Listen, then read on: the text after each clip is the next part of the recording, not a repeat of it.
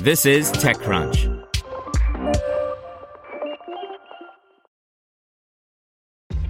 This episode is brought to you by ShipStation.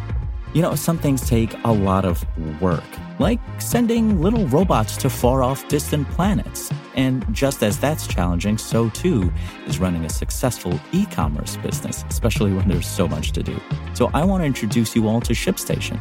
Now, I love using ShipStation because of its easy-to-use dashboard, which makes managing orders and printing labels a breeze and super smooth. Oh, and the customer service is just out of this world. It's exactly what you need to help grow your business. Sign up for your free 60-day trial at shipstation.com/technews. That's shipstation.com/technews.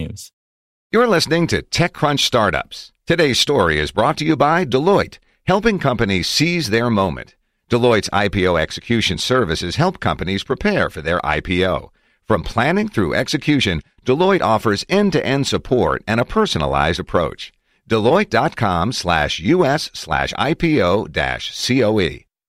DoorDash doubles down on controversial pay model. By Megan Rose Dickey. There's seemingly no end in sight for DoorDash's compensation model, where it subsidizes driver wages with customer tips. The mildly bright side, however, is that DoorDash is now providing more transparency after each completed delivery, DoorDash CEO Tony Xu wrote in a blog post today. With our current pay model, Dashers see a guaranteed minimum, including tips, prior to accepting a delivery, Xu wrote.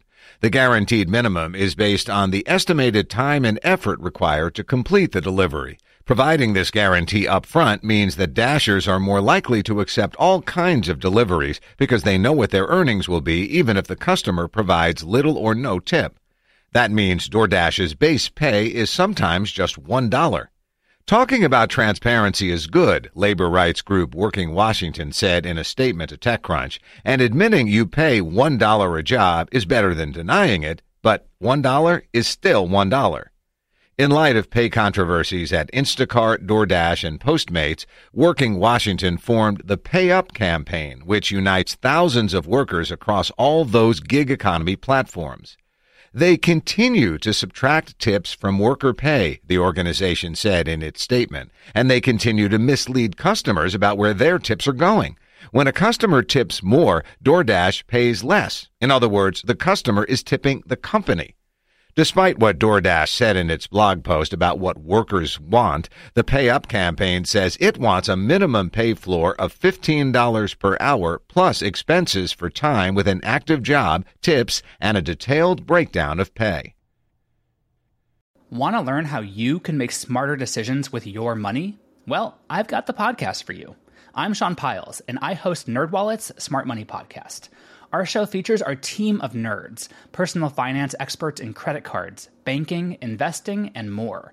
And they'll help you make the most of your money while cutting through the clutter and misinformation in today's world of personal finance. You'll get clarity on strategies to help you build your wealth, invest wisely, shop for financial products, and plan for major life events. Listen to NerdWallet's Smart Money Podcast wherever you get your podcasts.